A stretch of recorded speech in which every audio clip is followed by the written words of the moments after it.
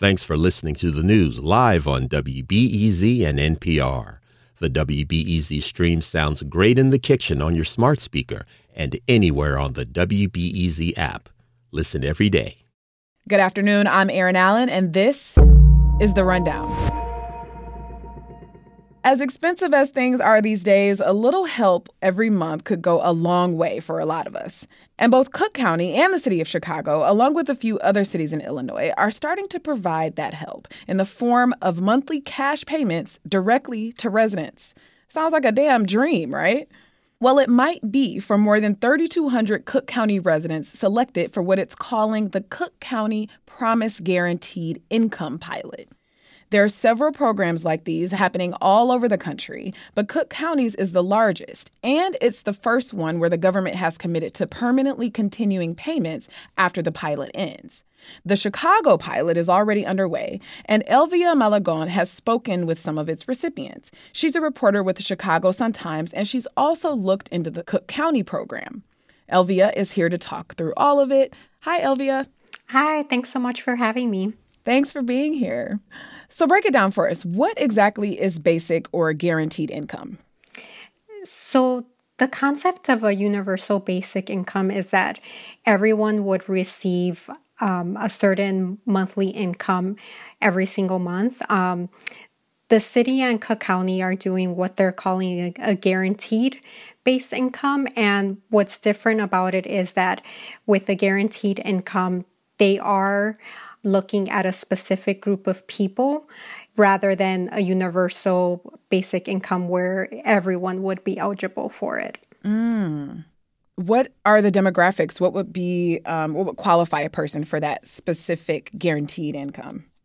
It was a wide range of people that could be eligible, anyone who was 18 years and over, and there was a residency requirement for the Chicago and the Cook County one.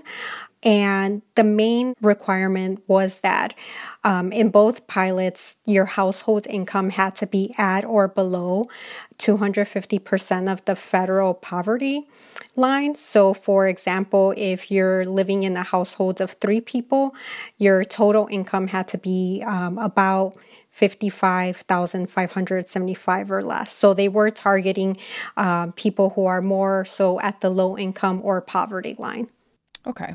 So it does strike me personally a little bit odd that the county that includes a city that both would be doing their own separate pilots. Do you have a sense of why they would separate the two? That's a really good question, and I'm not sure. I think the only thing that comes to mind is because the city received a certain pot of money from the federal government, as did the county.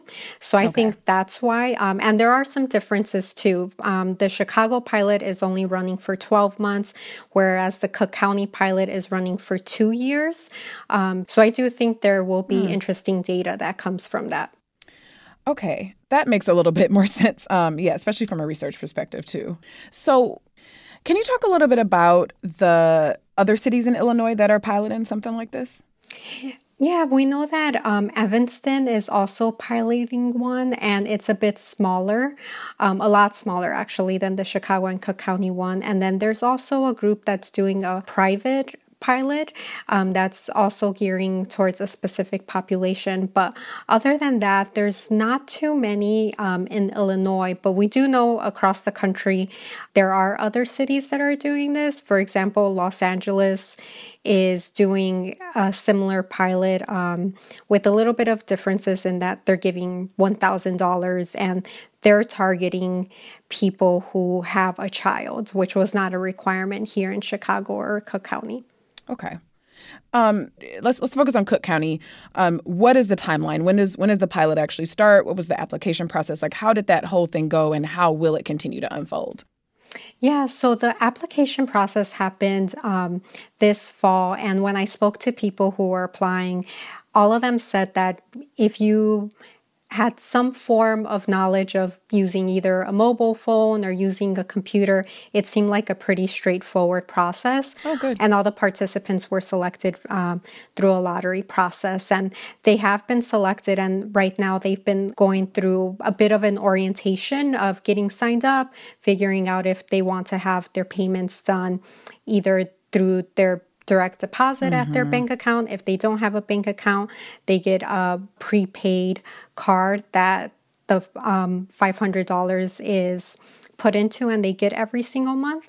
And right now the county is saying that they're aiming to have their very first payment out by mid-December, before the holidays. Okay, that makes sense. Yeah, just to make sure people want to do some last minute planning, they can have a little extra cash to do that. Yeah. And then what about the Chicago program? I know that it already started, right? But how's the timeline looking for that? Yeah, so some people have been getting payments through the Chicago pilot since July. There was a bit of a longer process there for the orientation and to get everyone signed up. So between July and September was when all 5,000 participants were officially enrolled and have started to get the $500 monthly benefit. And somewhat similar to the county program, they either get it through direct deposit or they're getting it through a prepaid card. And both the county and the city are actually partnering with the same exact organization called Give Directly, who is the one that's actually administering the program. Okay. Now, I know that you spoke with a couple of folks who will be receiving these funds as a part of the City of Chicago program. How did they say the money would be most helpful to them when you talked to them? It's a lot of essential expenses. One person that I spoke to, his name is Felix. He's 71 years old, lives in Pilsen, and he actually had to leave his job earlier this year. He did factory work, but because his wife has been having some pretty serious medical issues, they needed someone in the family to be her caretaker. So he left his job, and he said that him and his wife went through their savings. They leaned pretty heavily on their children for help and assistance. Wow. The money that they're receiving is really towards helping pay rent. His children pick up the rest of the rent, and also just basic essentials, toiletries, fruit from the supermarket. His wife has to have these specific type of supplemental meal shakes, so helping him purchase that. Another woman that I spoke to, her name is Gail Goodwin, and she's 57 years old, and like Felix, she's been using it towards her rent. She's been helping out her children. Even though she lives on her own, she's still a bit of a caretaker, helps out her grandchildren and children when she can. And one of her big goals was, even though she is in pretty good health, she is concerned about what will happen when she does die, and she doesn't want her children to be burdened with debt. So she's hoping to be able to stash away a little bit of this so her children could use it towards any funeral expenses when that time comes. Yeah. So I assume both Cook County and the city of Chicago are going to want to be measuring and evaluating their respective pilots. Do you have a sense of how they plan to do that? Well, I think they're tracking how the people are spending the money. And if you look at some of the other pilots from across the country, that seems to be one of the big things.